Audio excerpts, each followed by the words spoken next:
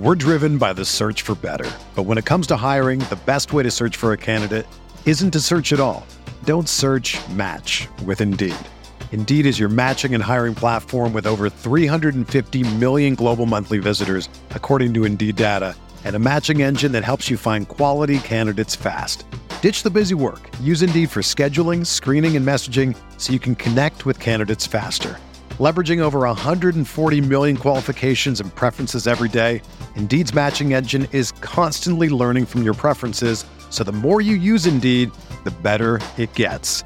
Join more than 3.5 million businesses worldwide that use Indeed to hire great talent fast. And listeners of this show will get a $75 sponsored job credit to get your jobs more visibility at Indeed.com/Blue Wire.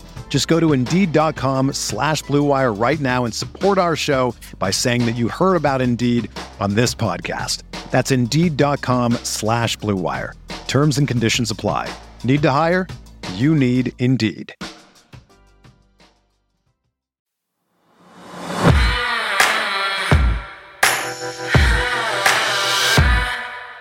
So there's obviously been lots of noise surrounding the Ravens as an organization ever since Lamar Jackson's trade request went public.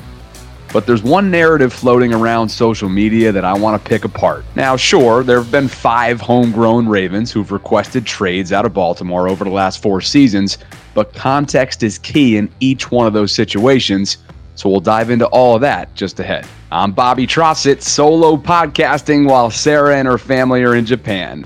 It's Wednesday, March 29th, and this is your morning Ravens update from inside the vault.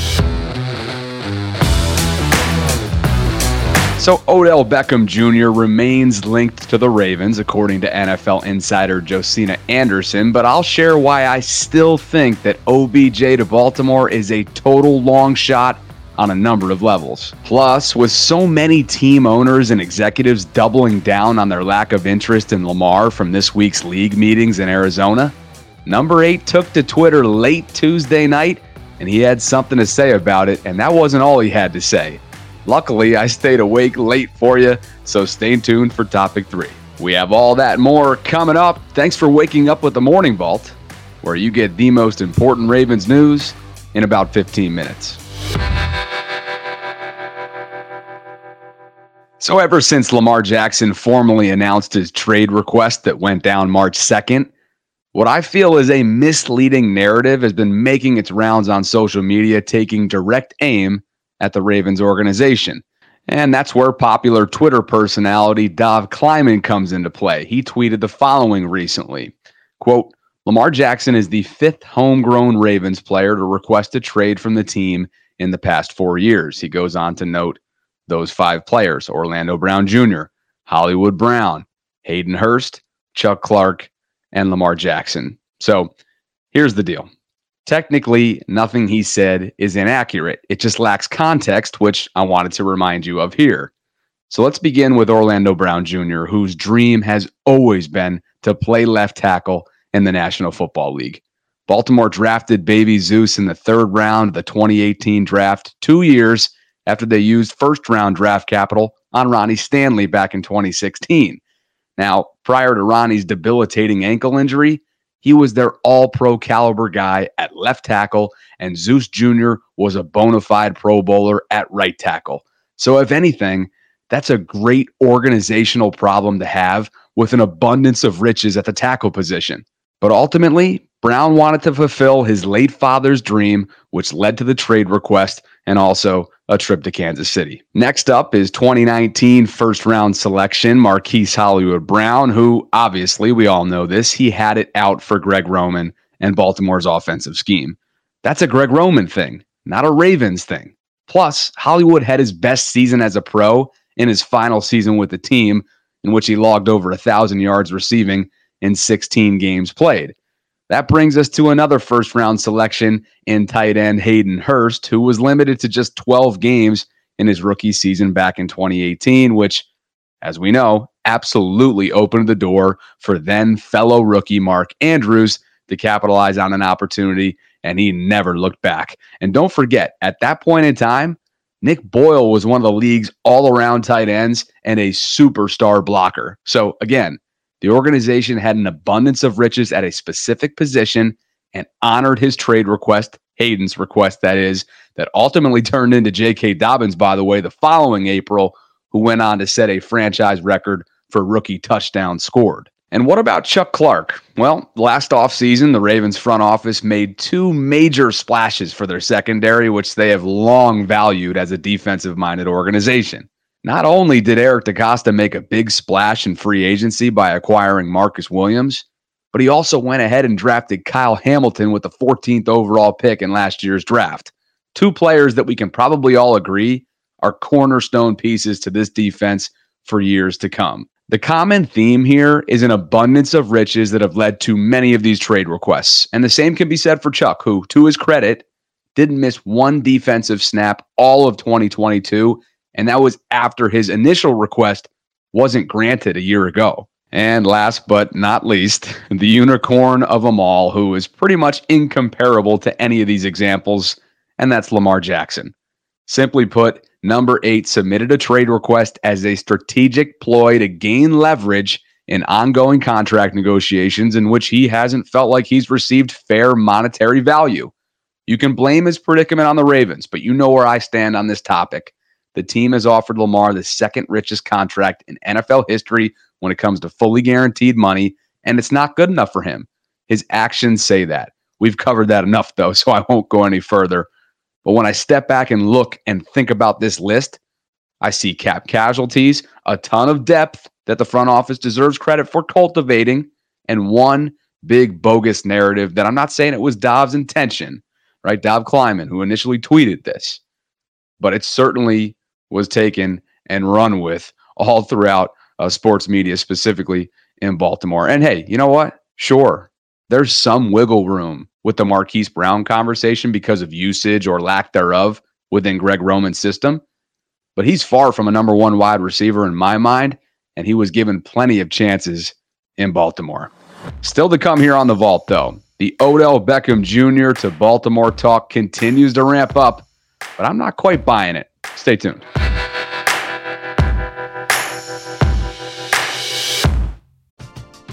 We're driven by the search for better. But when it comes to hiring, the best way to search for a candidate isn't to search at all.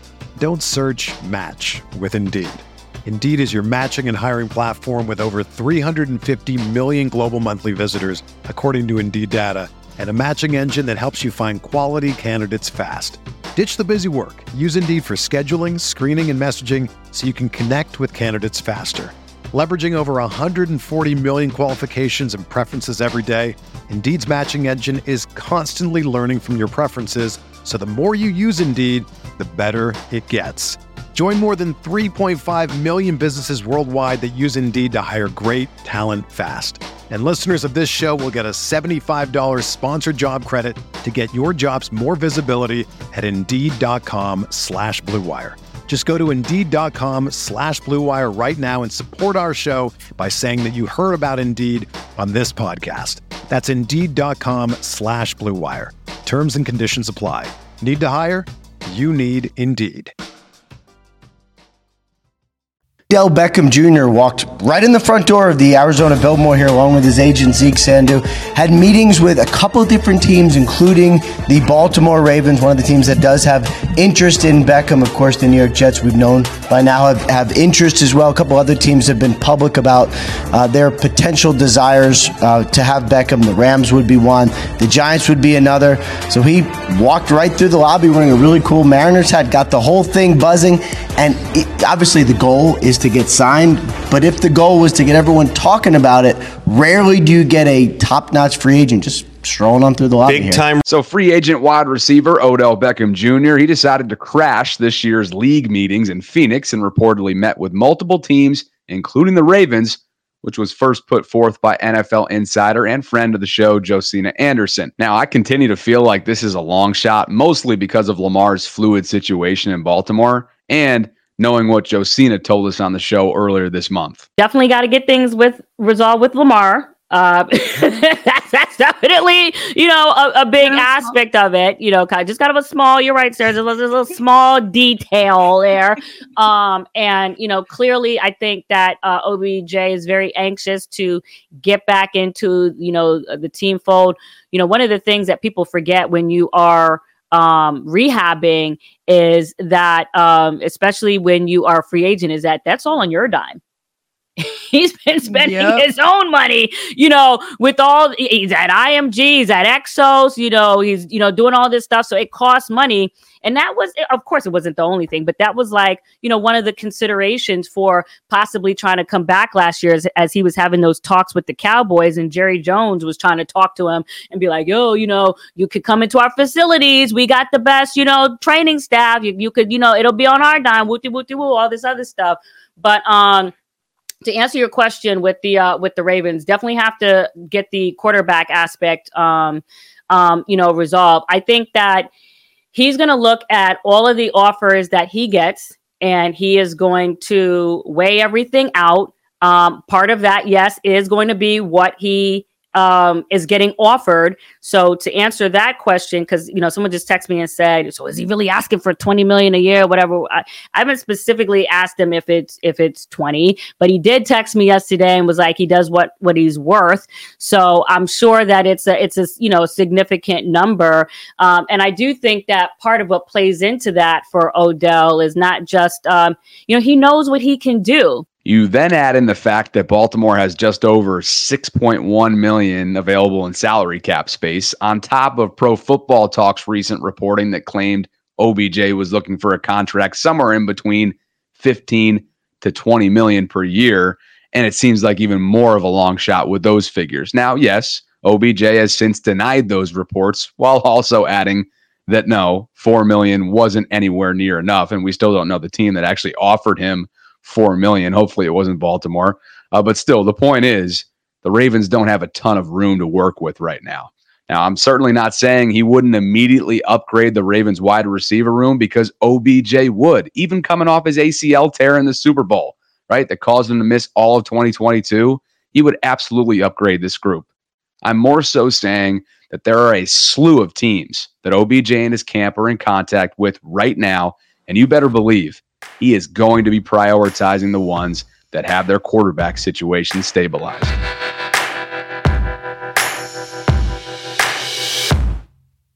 As the annual league meetings wrap up today for NFL owners in Phoenix, Arizona, there's been plenty of updates from national and local reporters who used their access this week to check in with team executives about the prospect of making a run at Lamar Jackson in the aftermath of his latest social media stunt earlier this week. So, for starters, local reporters from Baltimore had a chance to catch up with Ravens team president Sashi Brown earlier this week, and he shared the following with them off camera. Quote, "We love Lamar.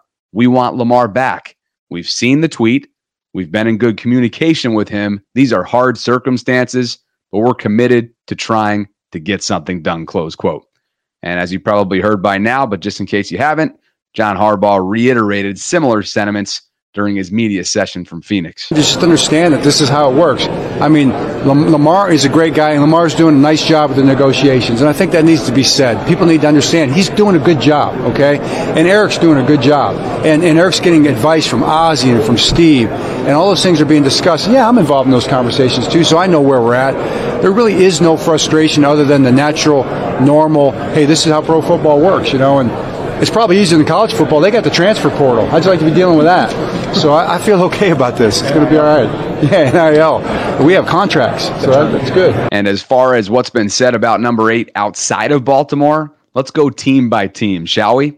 Atlanta Falcons coach Arthur Smith said Tuesday that second-year player Desmond Ridder will begin the season as the team's starting quarterback, and team owner Arthur Blank also added that while there's no question Lamar is one of the league's top quarterbacks, his situation is, quote, very different than Deshaun Watson's was a year ago.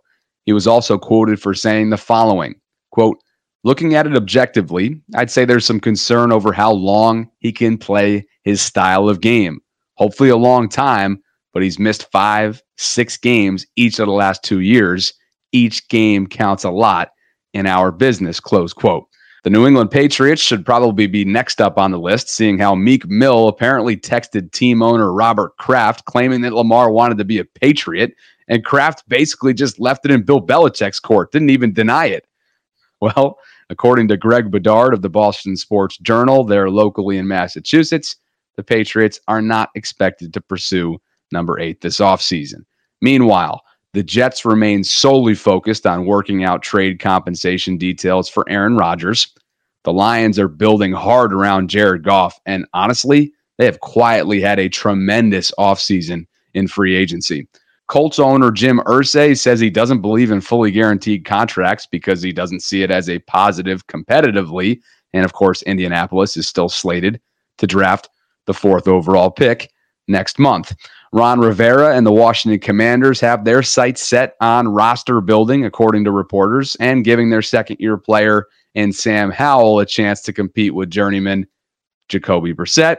NFL reporter Aaron Wilson confirmed that the Texans are indeed honing in on taking either C.J. Stroud or Bryce Young with their 2nd overall pick, and that, of course, will be based on who the Carolina Panthers choose between the two of them at number 1 overall. So that's where things stand right now. And by the way, as I'm sure you've gathered by now, Sarah and her family are in Japan, as you heard at the top. So she decided to send me a message despite the 13-hour time difference, and I wanted to share it with you regarding a question that I posed earlier this week in which I asked, why did he wait 3+ weeks after formally submitting his trade request to the team to actually announce it publicly as John Harbaugh sat with the media in Phoenix? So Sarah heard that question and she wanted to weigh in with this, quote, "I'm speculating like everyone else, but the answer might be in what he's trying to change by making that public. The only thing it really attempts to change is removing the threat that the Ravens will match an offer sheet. Right now, EDC holds that leverage. So this is an attempt by Lamar to take some leverage back by saying, hey, I want out, hoping that teams will be more prone to reaching out to him. He's saying, quote, if the tag is holding you back from negotiating with me, don't let it, because I can force the Ravens' hand, close quote. Of course, these aren't direct quotes. This is Sarah doing an exercise. She goes on to say, if Lamar is like the rest of us and didn't foresee a slew of quarterback-needy teams immediately declaring themselves out of the running, maybe he didn't see it as necessary to make it public back then. But the market is more clear now, and he's not in as high of demand as many predicted, and trying to remove obstacles from teams talking to him is the smart play on Lamar's part. But will it work? It will if the threat of matching is a real issue for other teams, but it won't if his contract demands are a non-starter, as Stephen Holder reported. Kadri and I spoke about that. And it also won't if teams' concerns are what Josina Anderson told us earlier this month, which is that teams may just have the same concerns about him, that they once had about him back during the draft. Josina said in our show that was holding back at least one team she spoke with, close quote. Now, what does Lamar have to say about all this? Well, just as I was finalizing this morning's script late, and I mean late Tuesday night, Lamar decided to go on an absolute Twitter frenzy, beginning with quote tweeting Ringer writer Steven Ruiz, who posted Lamar's career stats versus the coaches of teams who have publicly said they are not interested in him. And needless to say, they were pretty dang good stats, to which Lamar responded with, quote, I can't wait to see you all, winky face emoji. Oh, and by the way, he was not done there either. In a completely separate tweet, LJ fired away with, quote, I don't remember me sitting out on my guys week 1 versus the Jets to week 12 versus the Broncos. How come all of a sudden I sit out because of money, in which I could have gotten hurt at any time within that time frame? When we know the Super Bowl's been on my mind since April of 2018. Let's get real. I would rather have 100% PCL than go out there and play horrible, forcing myself to put my guys in a bad situation. Now that's selfish to me, close quote. Another tweet read as follows, quote, all in all, I love you all. Don't ever think I have an attitude speaking on the net, the internet. Only if we losing. I don't know anyone who smiles after losing or plays around. You should not play sports, bro. Other than that, I'm in great spirits at all times. If you know me, you know, close quote. Lamar then began mixing it up in his reply section, responding to a fan that tweeted the following at him in response. The conversation isn't about if you sat with 100% PCL. The conversation is if you sat out with a 90% PCL, which others would play on at a risk of further injury. Same as how many don't think you want a fully guaranteed deal, but still think you want like 200 million fully guaranteed. To which Lamar responds directly to this fan with 90% is 100% to me. I wasn't there at all. So are you going to continue to question me after this statement as well? Then yet another Twitter user comes in and asks Lamar, real talk, Lamar, how come you didn't travel with the team for the playoff game in Cincinnati? And Lamar, again, a direct response. After I traveled to the Pittsburgh game, my PCL got inflated. So a few of us discussed it, and I got the okay to stay so I could try and recover faster. And all of that right there is your official Lamar Jackson Tuesday night Twitter frenzy.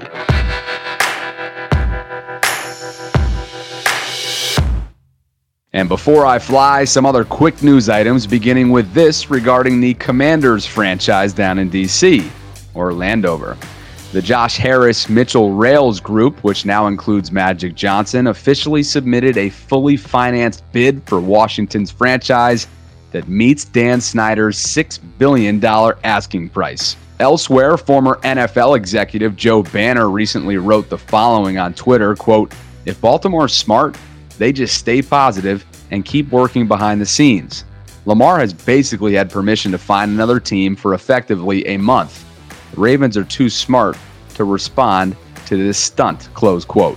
In other news, the Thursday Night Football flex scheduling proposal was tabled until May, according to an NFL spokesman, but league owners did approve a change that will allow a team to potentially play 2 Thursday night games per season, and I can't imagine players are going to be all that thrilled with this. Expect plenty of pushback. The league has also approved having just one roster cut down, which means teams will now trim rosters from 90 players down to 53 after the final preseason game. That date is set for this summer, Tuesday, August 29th. And finally, the league voted on Tuesday to allow all players other than offensive and defensive linemen to wear the jersey number 0. The proposal, which was submitted by the Philadelphia Eagles, now also allows kickers and punters to use any jersey numeral between 0 and 49 and 90 and 99. Thanks for listening to The Morning Vault. We created our show to keep you plugged into all things Ravens. If you've been enjoying our content, please consider joining one of our membership platforms at patreon.com/Ravens Vault Podcast. As you probably know by now, we have been betting on ourselves by creating content independently from any big broadcast station or corporation.